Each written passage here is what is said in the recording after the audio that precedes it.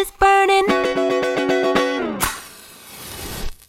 Welcome to World is Burning, the storytelling podcast for your climate anxiety. I'm Olivia. And I'm Elise.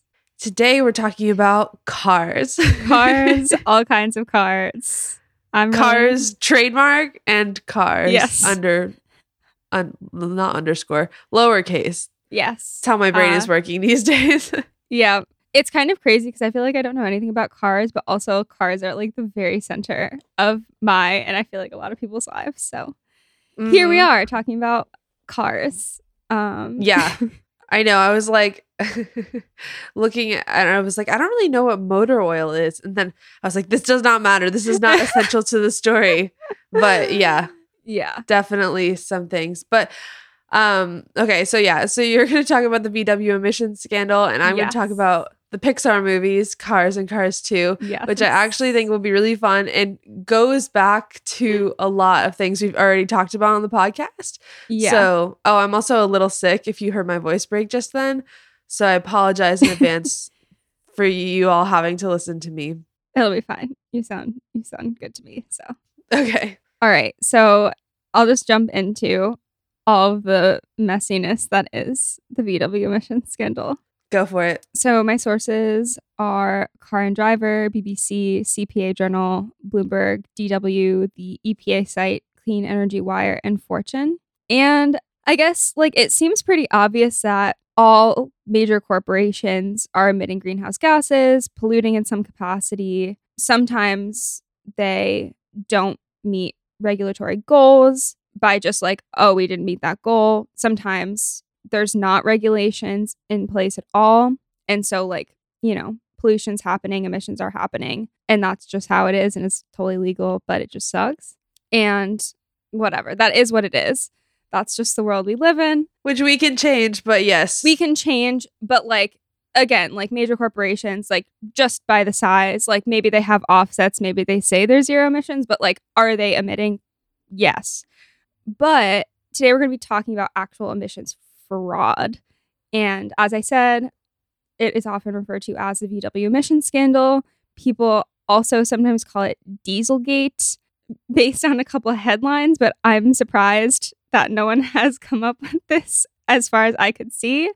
I think it's great to call it Cheaty Cheaty Bang Bang. That's just me. But basically, it all started in 2007 when VW launched its Strategy 2018 with goals including doubling annual vehicle sales and ultimately becoming the biggest car company in the world. A big part of this strategy was increasing sales of diesel cars in the US. But the US has really strict emissions around diesel cars. They're a little looser for, trucks and commercial vehicles, but on cars, they're the US is very, very strict. So meeting those standards is something of a huge engineering challenge, especially if you want the cars to have a really high performance for people who love to drive cars and just love being on the road and feeling the car. It's a huge engineering challenge. But somehow, starting in 2009, VW figures this out and their cars are passing tests up to EPA standards and everything seems great. They have a huge campaign around this, even around clean diesel. And they have this one ad called 3 Old Wives Talk Dirty. And essentially they say that the idea that diesel is dirty is an old wives' tale. But the old wives in the car are they're all very spunky old ladies. And the joke is that they have dirty minds and they talk dirty, but their car is clean or runs clean. So it's a silly little ad, but the messaging is very clear that VW's diesel cars are eco-friendly and they run cleanly. But people start noticing something kind of funky. While these cars are passing emissions tests, it started seeming that they were performing completely different in real-world situations. So in 2011, the European Commission's Joint Research Center found that VW's diesel cars, their levels of harmful nitrogen dioxide emissions exceeded the EU levels by up to 14 times under real road operating conditions. So, the International Council on Clean Transportation, or the ICCT, decided to have some people run tests in the US. Because the US has such like rigorous standards, they thought like location-wise that would be a good place to start with people who know what the deal is. So West Virginia University's Center for Alternative Fuels, Engines, and Emissions, or CAFEE, was tasked with performing these tests. When CAFEE compared the numbers of the real-world tests to the emission test numbers from the California Air Resources Board, they found that their numbers were astronomically higher. They found the Jetta exceeded the U.S. nitrogen oxide emission standard by 15 to 35 times under real-world conditions, and the Passat exceeded them by 5 to 20 times. Dr. Arvind Thiruvengadam, who is the research assistant professor of CAFEE, said that the numbers were so crazy that after they did the test, the team started blaming each other for skipping steps and doing sloppy work. They're like, you did a bad job. And they kind of started fighting. But after they sat down and crunched the numbers, double and triple checked them, they were like, no, like those are the actual numbers. And those numbers do not line up with what the cars emit under test conditions. That is like how you check and see if a car is meeting those EPA regulations. So they found there weren't any external devices employed causing this difference in emission levels, like under the different conditions. So they determined it had to be a software issue that was likely detecting the lack of steering wheel movement, or maybe that the traction control in the car was turned off, which often happens during emissions testing. So it was sensing one of those conditions or maybe something else. And then once it sensed that, it kicked the car into a more EPA-friendly setting that emitted less. And then the switch was just so undetectable that like expert drivers, expert car people could not detect that was happening. Yeah. So once this information came to light, thanks to the CAFEE testing, the EPA went up to VW and was like, guys, what's going on? Yeah, can you please explain yourselves? Like, what is going on here? And VW was, unsurprisingly beating around the bush for a little while. But then when the agency is involved in approving new car models, we're like, no, guys, seriously, like, we're not approving your new 2016 diesel cars until you talk to us about what's going on. Until that point, they didn't really say anything. But since those models that were, their approval was being held would account for 25% of VW's US sales, they were kind of just like, oh, fuck, you got us. And in September 2015, VW admitted to knowingly installing a sophisticated software algorithm that permitted the diesels to reduce the amount of nitrous oxide emissions while undergoing testing. So this software is often referred to as a defeat device. So if you hear me say that, that's what I'm talking about. But as this breaks, the situation absolutely blows up. VW sold over 2 million cars with this defeat device in it, and they completely pushed the idea that their cars were clean in widespread marketing campaigns. They deceived the government, they deceived the public, their customers, stakeholders, pretty much everybody. So they just fucked it up big time. But like, how did this happen? Essentially, they girl bossed too close to the sun on this one. Their growth goals and their environmental promises were just too big. And all of that immense pressure, like you remember that, like, Vision 2018 thing, like there was too much pressure, and that caused engineers to cut corners and executives to turn a blind eye. A lot of this happened behind closed doors, so it's a little bit unclear still as to like, or there at least isn't that much like out and about on the internet about exactly what the executives pressured people into doing, or, you know, vice versa, how people found out. But like, basically it's clear that like a lot of people knew what was going on. Mm-hmm. But ultimately they lost, like VW lost massively in all of this. Not only did they lose huge amounts of trust in sales, completely undermining their original growth goals, but on October 25th, 2016, U.S. District Court Judge Charles Breyer approved a $14.7 billion settlement, which included a $10 billion buyback program. Anyone who purchased diesel cars from VW before September 17th, 2015 was eligible to sell their car back to the company for anywhere between $12,500 and $44,000, obviously depending on the make, model, how long they've had it, the condition of the car.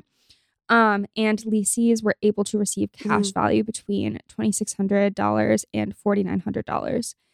And then owners and lessees who sold their cars or quit their leases before June 28th, 2016 were also able to receive some compensation. 3/4 of people who bought the cars opted into this buyback program. So you can just imagine how much money that was. And then anyone who didn't opt in was able to receive between $5,100 and $10,000 to compensate for diminished resale value, plus a free emissions fix. Wow. Yeah. So lots and lots of money. I was just going to say, it also makes me think of like all the companies that have net zero by 2050 goals. And like this idea that like we're all, well, especially those executives are like procrastinating on their homework. And so then it's like, fuck, we promised this thing, or like we're talking a big talk about this being so like innovative.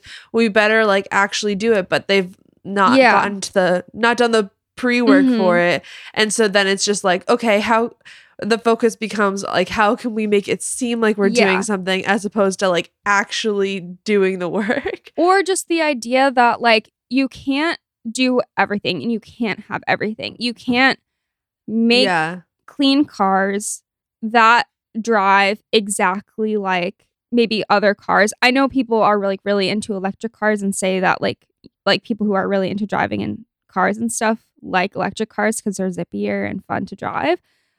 So saying that clean cars aren't fun to drive is not true.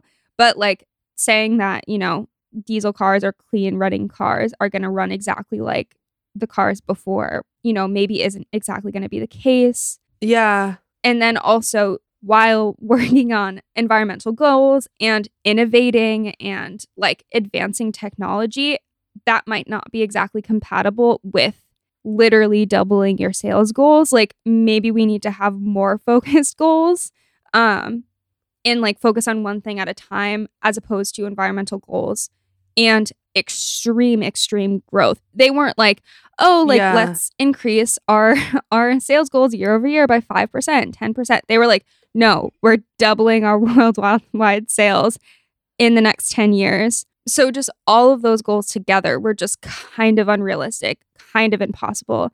And that's what led to all of this. So I think good point. Like if a company is promising too much and it seems impossible, maybe it is. But that's not to say that, you know, car companies, car manufacturers, whatever, can't get to zero emissions. Like companies can't get to that net zero. It just like maybe they can't do it while also like doubling their sales over the course of the decade. Yeah. So just things to keep in mind for future red flags and, you know, scammers. Current red flags, future red flags, things to keep our eye out for as we adopt global goals for the environment. Yeah. But yeah, so again, that giant goal, that growth goal, essentially they cut corners and it just bit them in the ass and like undermined all of that. Like if they just were honest or whatever, like they would have kept on their path of growth. But on top of VW, all of a sudden now owing everybody so much money, owners of the cars were also eligible to receive up to $350 each as a part of a separate $327.5 million settlement with Bosch, who was the supplier of the emissions software, and lessees were able to receive $200 from them as well. I'm not entirely sure the level to which, I mean, I'm sure they knew about it too. Like, it's just hard to, I mean, it's not hard to believe, but it's a little hard to believe that like so many people were involved in doing something so like blatantly. Yeah, obviously fraudulent. Like fraudulent and illegal, fraudulent, dishonest, very much deceiving all of their customers, the public, the government, literally everyone. But it happened. And then on January 11th, 2017, the U.S. Department of Justice announced $4.3 million in criminal and civil penalties, and a total of 8 current and former executives were charged with various crimes. On August 21st, 2017, engineer James Liang, who pled guilty to his charges, was sentenced to 40 months in prison and a $200,000 fine. Similarly, former general manager of VW's office in Michigan was sentenced to 7 years in prison and a $400,000 fine, as he was a key conspirator who knowingly misled and lied to government officials, according to U.S. District Court Judge Sean Cox. A corporate compliance monitor was also set to watch VW for 3 years under the terms of its probation. So there are tons of different proceedings that went on and are still continuing. So I'm not going to go through like every single one and every single allegation and recall of cars and yada, yada, yada, because it's a lot of them. But judges in Germany just sat down on September 16th of this year, so super, super recently, to hear evidence against 4 former VW employees: the former VW chief of development, his chief of design engineer, the head of the powertrain and electronics department at the VW branch, and a former team leader in the exhaust treatment unit. So these former VW employees will face commercial fraud and tax evasion charges because thousands of former VW customers were able to claim tax credits in Germany for the vehicle's alleged low emissions level. Oh, wow. And organized fraud can be punished with up to 10 years in jail in Germany. So we'll see how that plays out. A lot of people think former VW group chief executive Martin Winterkorn should also be part of that group, as it's pretty much impossible that he didn't know about everything going on. Because I guess he was like very into knowing like every single bolt that went into every single car. So people are like, hey buddy, I think you might have known something. Yeah. But apparently he was, quote, unable to appear at these court proceedings going on, which I just don't know if, like, you know, I was suspected of something. I was just like, I can't come. I have a meeting. I'm busy. So like, I don't know like what that means, but anyway, it's unclear if he will be facing trial. But overall, a lot of people were involved in making this fraud possible. And it seems like they and VW as a whole have been held accountable to the fullest extent of the law. Uh-huh. But aside from the lies, I think it's important to recognize exactly the consequences of these people's actions. So, research spearheaded by MIT scientists predicts that the excess particulate matter and nitrogen oxide emissions produced by the fake clean diesel vehicles will lead to roughly 60 premature deaths in the US and 1,200 in Europe, which Wow. I think it's important to point out that the Clean Air Act and EPA standards are put in place around human health. They're not just like pulled out of thin air as some random, like, you know, wishful thinking, clean environment idea. So really any violation of those standards has a direct impact on the health of real people, which also means violations often directly translate to the deaths of real people. And again, I feel like it's easy to put like a little glossy finish on environmental goals, and that, you know, meeting the goals means we did a good job and we get a little pat on the back and maybe some like magical tree pops up out of the ground somewhere and the forest is happy or something like that. But like it directly translates to people being able to survive in the environment that we all share. Right. And in the same way, not meeting environmental goals means that likely somebody dies, which again comes back around to part of the like whole reason why I was like, yeah, I think this podcast will be really fun to do. And the format that we've chosen, because I think that true crime, while it has a lot of problematic fixations, I think it's really fascinating. And I think this VW case plays into that idea very well. And again, like the extent to which this problem has been addressed, because the fraud was just absolutely so blatant, and they were, tricking the government. They were tricking people with a lot of money. They were held accountable. But I just wonder sometimes, like, if people on the internet started talking about situations like this, maybe situations that aren't quite as scandalous and glamorous as VW tricking everybody, like we talk about, JonBenét Ramsey or The Staircase or any other true crime thing that people just like fixate over theories and what could have happened and whatever. Well, even everyone talking about Gabby Petito. And everyone talking about Gabby Petito, like, what would that look like if we talked about the environment like we talked about that? Because it's oftentimes the same thing. But yeah, just I guess like one thing I've been thinking a lot about lately, especially when I start to feel stressed out about everything, is just how scary it would be if we were experiencing climate change, but like had no idea why. Like if the world were getting hotter and hotter, if all these crazy storms were starting to pick up and become more severe and wildfires were becoming more severe, and we just didn't know why. Yeah. And we didn't know how to stop it. Like that would be so scary. But we're in a situation where we kind of do know. No, absolutely do know. Yeah. Like we know down to the corporation, down to the individual people. Like we know we could find their names and go talk to them and be like, what's up? So since that's the case, and those corporations, those individual people who are violating either regulations that are in place or maybe regulations that we should be striving towards, like it's causing the deaths, murders, however you want to put it, of actual real human beings. So, and people are jumping on that. But I just wonder if the whole, power of the true crime internet teamed together and treated the climate crisis as like a case to be solved. Right.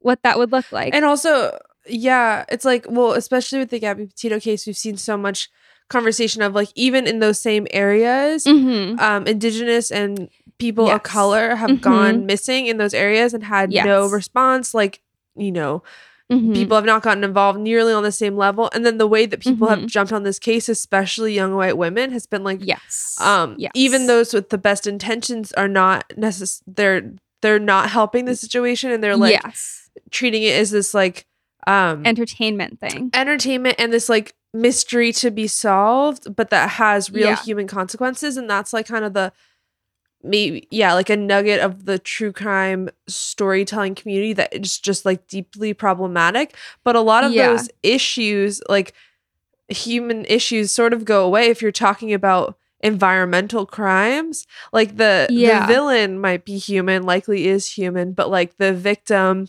is not necessarily human, even though there are human impacts. You know what I'm trying to say? Like some of those ethical quandaries go away a little bit.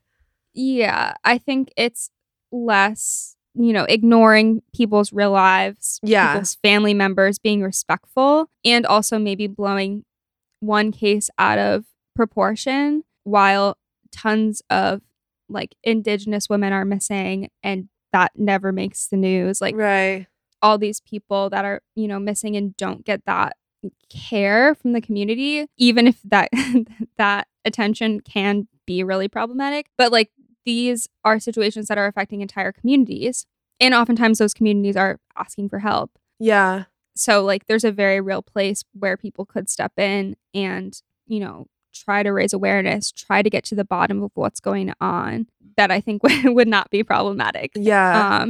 Can I tell another example I can think of that's coming to mind, like in addition to this emissions scandal, is, again, a plug for Trace Material, maybe the last one. I'm a research assistant on that podcast. And a couple of months ago, we had a 2-part episode that was about PVC, which is polyvinyl chloride. The first episode of that, the first part is talking about PVC in factories and factory workers who had like insane exposures to PVC and developed these really rare cancers. But like there's a cluster of these rare cancers in places where a lot of people work or drink water from near these factories. And like there's proof that higher ups were ignoring or changing records to say like, oh no, this person actually wasn't exposed, even though like the exposure was already marked before they got sick. And then a transition out of that is that like in because sometimes like those have been prosecuted in wrongful death convictions, stuff like that, where there's like a little bit of accountability, although not nearly enough and not nearly equivalent to like having your loved one still be here. But then like the part 2 is called Out of the Factory, because it's talking about how PVC, well, part of it is about how PVC used to be in hairspray. And so there's like an unknown number of people who developed severe illnesses because they were exposed to hairspray. Like even in the salon that they went to, especially hairdressers, people that were like around hairspray a lot, you're spraying it right in your face. And that was scarier for companies than their workers becoming sick, because that made their liability unlimited to the public. And that was like what scared them. Not that like thousands and thousands of people might get sick, but that like unlimited liability. So they took it out of, it was just used as like a way to spray the aerosol. It wasn't like an actual part of the product. But like, there's so many stories like that are true crime-esque stories. Have that little glean, but like, we don't talk about. Even communities, that are close to like industrial stuff where a lot of trucks go by. Like, people have really terrible asthma. People have breathing problems, you know, suffer all sorts of health conditions. Like, it's literally everywhere, and it's so widespread. Like, if you started sniffing around your own community or, you know, surrounding area, I'm sure you could find something, whether it's with water or something. So that's just my like, I wonder what would happen if we were all like, all right, we mean business, we're gonna solve this, and you know, talk about it. Because again, like, one last thing, I think that we would see a little bit of a shift too from doomism, nihilism, like, oh well, this is just how it is and it sucks, to somebody needs to be held accountable for this. Like, who caused this? Right. And how can we make it better? Which I know I would love to see.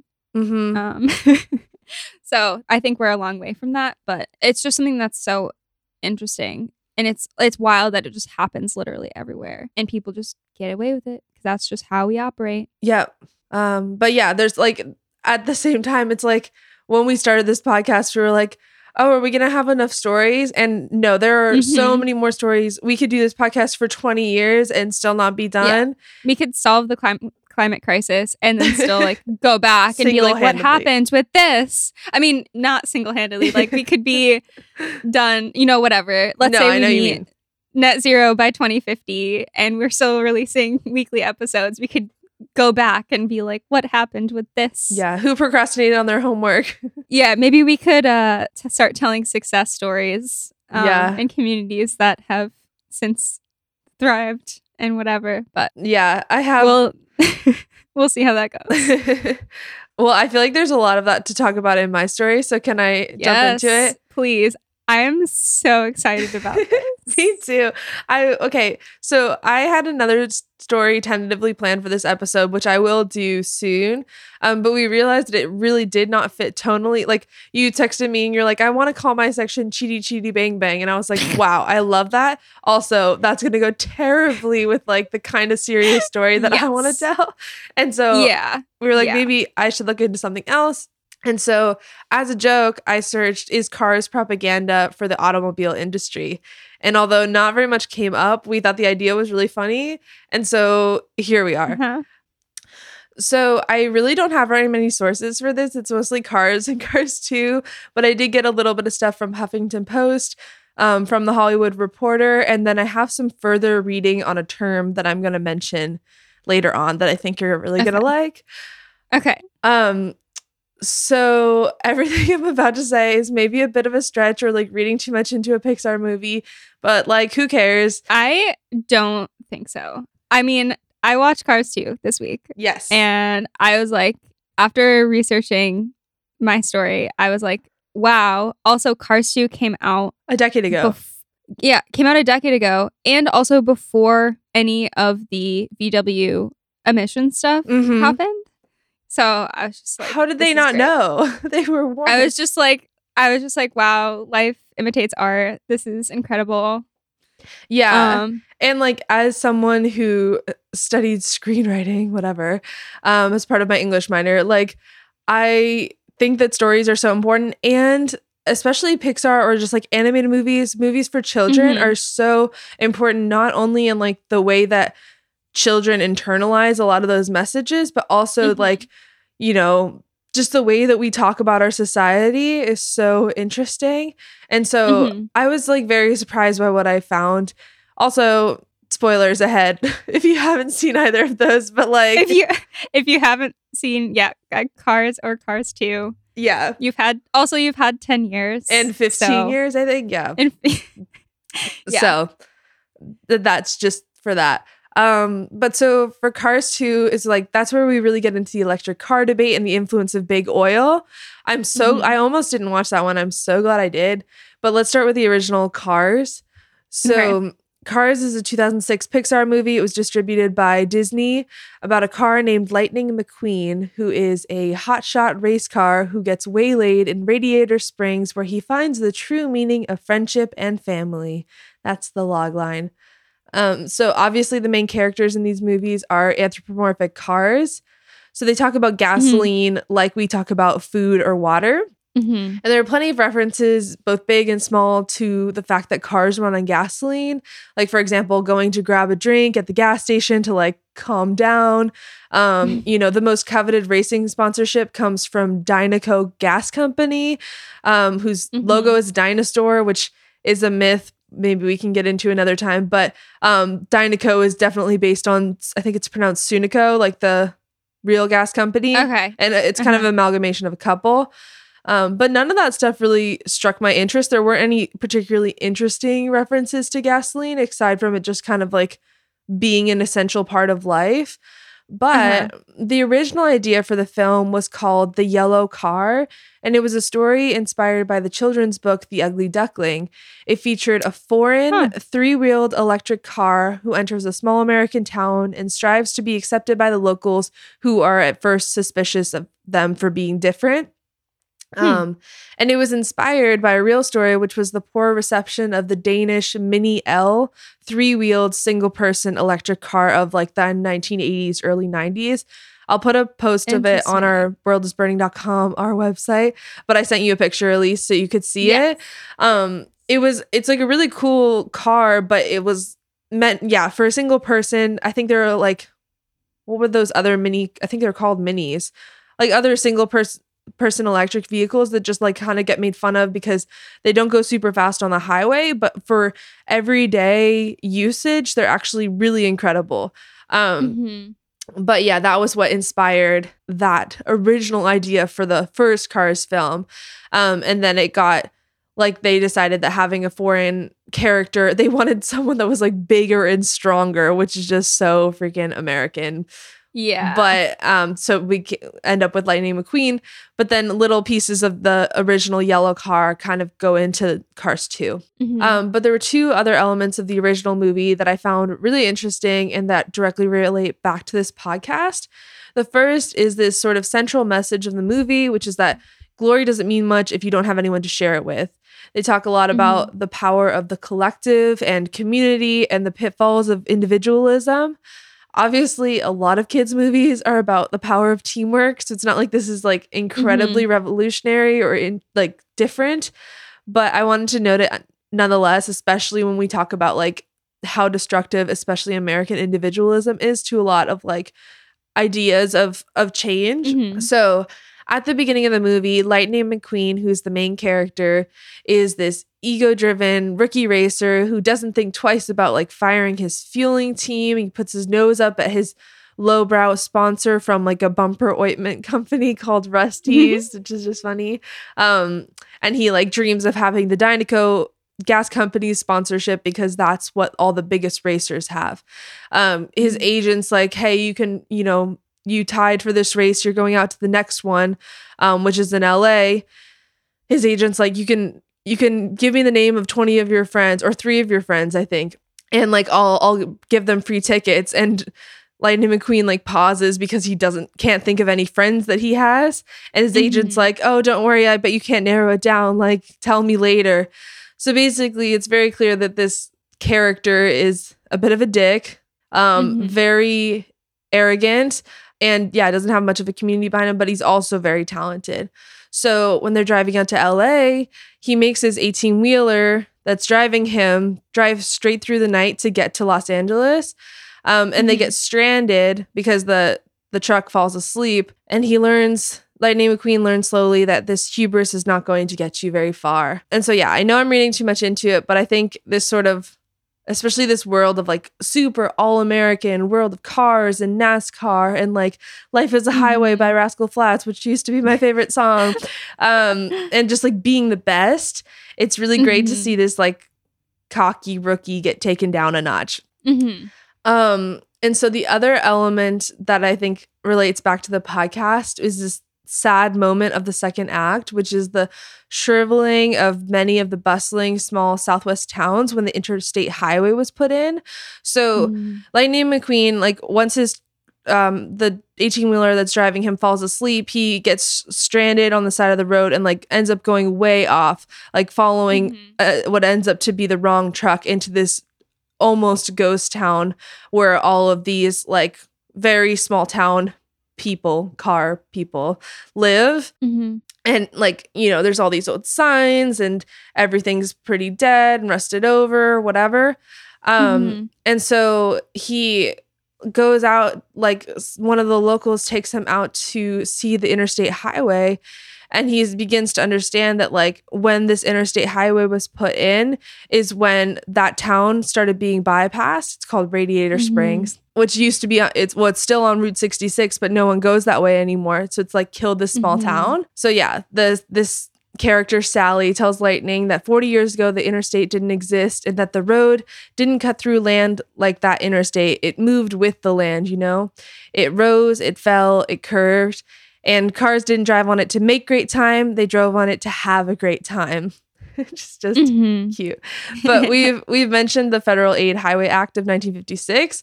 And that, I think, is what she's referring to. That lines up pretty much with when this movie came out, which is just so interesting to see that. I saw that a bunch of the writers and animators went out on like a bunch of road trips to this Southwest area in order to get inspiration and to be able to like draw this whole scene because it's like it's just so true of like how that happened to so many little towns that were completely swept away and like now have to travel a long ways along the interstate just to get to grocery stores or I don't know, convenience, like to have a sense of community, and a lot of that gets left with the highway. So on to Cars 2. And by the way, neither Cars nor Cars 2 passes the Bechdel test, which is the very low bar that a film has to have 2 non-male characters speak to each other and have that conversation not be about a man. Sally is like Lightning's sort of love interest in the movie, and she's like really the only female character I can think of. Like not a big part of it at all. Everyone else is male. And so I wanted to throw in briefly a word that I came across this week, which is petromasculinity. Have you heard that term before? Okay. Not specifically, but it makes sense. Yeah. And so this could be a down the rabbit hole in and of itself, but petromasculinity describes the relationship between fossil fuels and white patriarchal rule. That was from Tufts Daily. Yeah. And I'm going to put further reading on the website of all the stuff about petromasculinity and like the alt-right, especially in the US, and like the Proud Boys. There's this like really great research article about it, but like basically, I don't know. Yeah, there's just this like deep connection between fossil fuels and white patriarchal rule and feeling the threat of their rule being taken away. And also the like, I don't know if phallic is the right word, like drilling and extraction and like those being associated with masculinity. Yeah, which I will say that something that has stuck in my mind so strongly, and I don't know if I specifically said it in our electric cars episode about like electric trucks and stuff, Mm-hmm. but it ties in so well. But the idea of trucks in America, like pickup trucks, going from like normal sized pickup trucks to just like regular people driving what should be a commercial sized pickup truck Mhm. just around, causes a lot more fatalities on the road. And the fact that women and minorities are either more likely to be pedestrians or women are more likely to drive normal sized vehicles Mm. than incredibly huge pickup trucks. Obviously, the rule is never perfect, but just like generally speaking in the population, women have smaller cars. So if they get in car crashes with these huge, ginormous, should only be used or should only really be saved for commercial use, they are more likely to die. So women are more likely to die on the road, which is Wow. also just like a crazy, and like specifically in America, because that's like something that happens specifically in America. So just like weird little consequences of, you said masculinity? Mhm. Yeah. So just like weird side effects of that. Yeah. But it's like literally deadly to all other groups of people, essentially, other than, you know, men and specifically white men. Yeah. And it's just like making literally everything about their freaking dicks.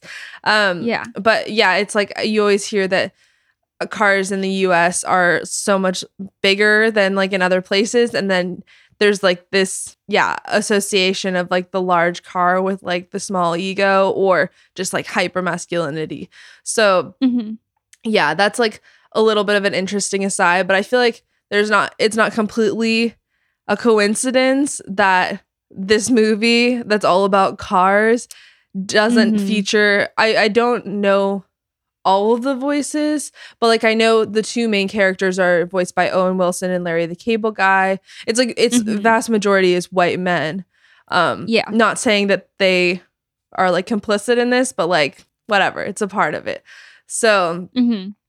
on to Cars 2, which is kind of like where there's a little bit more to dig into, and you've seen that one recently too, so that helps. Yes. So basic plot of Cars 2 is that Lightning McQueen and his best friend from this small town of Radiator Springs, Mater, who's voiced by Larry the Cable Guy, they go to an international World Grand Prix race, and Mater gets caught up in an espionage mission, voice of Michael Caine. So Mm-hmm. the whole movie, I think, is a big tribute to like The Italian Job and other classic like Michael Caine / classic car / spy movies. Mhm. There's a lot of little nuggets of that in there. And this was also the goal of this movie was to bring Cars to an international audience. So they do that by bringing the Cars characters internationally. They're in like, I think it's Mhm. Tokyo, London, and Italy, like all around the world. And Mhm. so we hear the story of Miles Axelrod, who it becomes the sponsor of the World Grand Prix, but who's like had gone on a worldwide trip and got stranded, lived off of nature, comes out of like the forest all like covered in mud and dirt, and basically comes back and turns into an electric car. He says like he goes and lives off the land once he gets stranded. So the idea is that like he's living off the land as opposed to like he can't rely on fossil fuels anymore. So he develops this alternative fuel called Allanol, which is featured in the Grand Prix race. A bunch of the cars start using it, and it's meant to be like, an alternative to gasoline. And so all the cars start using it. The espionage mission kind of starts, and they realize that there's this electromagnetic ray that they can target at those cars, which will make their engines explode if they have Allanol in them. Spoiler alert, once you get to the end of the movie, you realize that Miles Axelrod, who used to be a big oil person, actually created this Allanol fuel in order to try and take down and give alternative fuel a bad name so that cars would go back to gasoline and maybe even in the process develop a greater loyalty or a greater affection for gasoline that they require in order to do their races. Mm. So it's a direct shot at big oil in a lot of ways that really surprised me. Like, it's not particularly what's the word? Not implicit. What's the word? Not particularly nuanced. No, that's not the word. Sorry. Subtle. It's not particularly subtle. Sorry. No. And it also did really well in red states and was like also did really well internationally. So Cars 2 is set overseas with big oil playing the enemy, and it grossed 68 million in the red states and actually underperformed on the East Coast. Interesting. So yeah, there's like also one line at the end once they kind of figure out what Miles Axelrod has been doing this whole time, and this person who was supposed to be like the face of the green future is actually, I don't know, a ploy for big oil. One of the characters is like, once big oil, always big oil, man. Because they're trying to figure out why Lightning McQueen's car did not explode when he was like zapped with the ray. And it's because his fuel team, which is from the small town of Radiator Springs, had not given him all in all because they didn't trust Miles Axelrod. And then they call that person who calls out big oil, they call them a tree hugger. Did you catch that? Yes. Yes, I did. Yeah, and I love it was they swapped it out with that like the hippie trucks, like all natural biofuel, man. Like it was so funny. But like, yeah, great. Yeah, all natural, sustainable, organic biofuel. Which is still probably, emit stuff, but that's a whole other discussion that we're not going to get into because of a children's movie, I guess.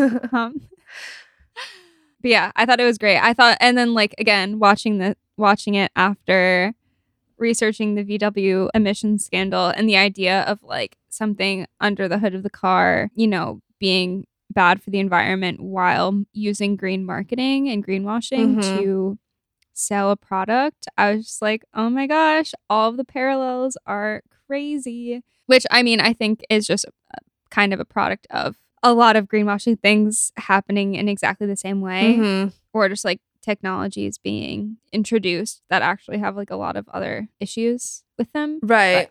Well, anything, I mean, even going back to VW, like if anything is the all-in-all solution, like the one-for-one solution, maybe it really is too good to be true, especially, obviously they're not getting into the details of like, how can all of these cars that are made to run on gasoline, how can they just immediately swap in this all-in-all fuel and like everything's supposed to be fine? Everything's fine. Yeah. Yeah. Or even like Teslas, which like obviously electric cars are great, but then like there's issues with lithium and lithium mining and like the ethical nature of that. And like, what is the environmental impact of using those materials? So yeah, I just thought it was cool. Yeah. And like, yeah, if you're marketing something as like a perfect solution where like you don't have to adapt in any way, it's like, interesting. Yeah. Something could be off or just more complicated because. Right. Yeah. Yeah. And so my final thing was like, if this is propaganda of any sort, it's probably sort of liberal propaganda, which is what some like conservative websites had said about Cars 2. But actually, like, just because this movie ended up being about big oil did not mean that it performed well in like blue states in the US. It actually, like I said, underperformed in those states, but did really well in red states. And so like, that's also another interesting thing of like, just because something is about sustainable solutions does not mean that that's gonna like make people flock to it as a good story. So yeah, or maybe that people were like, vroom vroom, spy cars, and like that's what they got out of it, and like they didn't unpack the like, oh, big oil, like maybe we should rethink our entire system that we live around. Right. Which, it's maybe too much to ask of a movie, but this is my proposal to Pixar. They have gone on to make, I know there's a Cars 3 I haven't seen. There's a lot of like animated shorts. There's also Planes, which came out in 2013, which based on my brief skim of the plot doesn't deal with the environmental impacts of planes very much, not to anyone's surprise. But wouldn't it be great to have a trains episode, a public transportation Pixar film that's talking about working together and for people? I guess it would be a little bit complicated to have public transportation in a world where the cars are the people, but I ferries mean, there exist. was what? Thomas the Tank Engine? True. Wildly popular train show. Yeah. So, like, Little kids love trains. kids love trains. Yeah. Like, that, just, like, let the kids love trains and then continue to love trains forever. And not cars. Yes. And just, like, have more public transport, because we don't need to completely get rid of cars in order to have an equitable system, but, like, there should be other options. Not everything should be designed for cars. Yeah. So that's our take, I guess, on Cars and Cars 2. I thought it was really fun to look into, and I just like, yeah, Pixar movies are really fantastically done as a whole, like just for distilling ideas into something that's like applicable and entertaining to a large audience generationally. So I feel like that's worthwhile to look at too, especially when storytelling otherwise can feel so niche. Like, it's cool to look at stories that are meant for mass appeal and how they can like really tackle big oil, even though obviously this one Pixar movie did not solve like our fossil fuel dependence. It's okay. But yeah. Cars 2 solved the climate crisis. Yeah. The end. That's it. Wouldn't it be great? But yeah, I'm so glad you did that. I don't know. Did you have anything else to add to that? No, I'm good. Okay. It's time for the dump. Yeah. Let's do it. I have really just like one thing. I mean, I think both of us have been like so insanely busy that it feels like to talk about anything, and my brain just feels like goop. But I watched a documentary yesterday that I've been wanting to watch for a while, that I watched for school, but I think it's worthwhile to talk about. It's called Feels Good Man. Have you seen that? No. It came out last year. It's about Pepe, the frog meme. So it follows the original illustrator of Pepe, who like made Pepe just as part of his own work like over a decade ago, and like follows that meme as it slowly just first went viral, and then how it got picked up by the alt-right, and then how eventually the creator Matt Fury, who's this like incredibly laid back, like very not involved in politics, easygoing person, how he ended up in a couple of lawsuits and like fighting to try and get his drawing back, not only for copyright reasons, but also just so that it does not become this like absolute symbol of white supremacy and hate and Donald Trump and all of that. So it's really good, gorgeous illustrations and like kind of trippy almost illustrations in it too.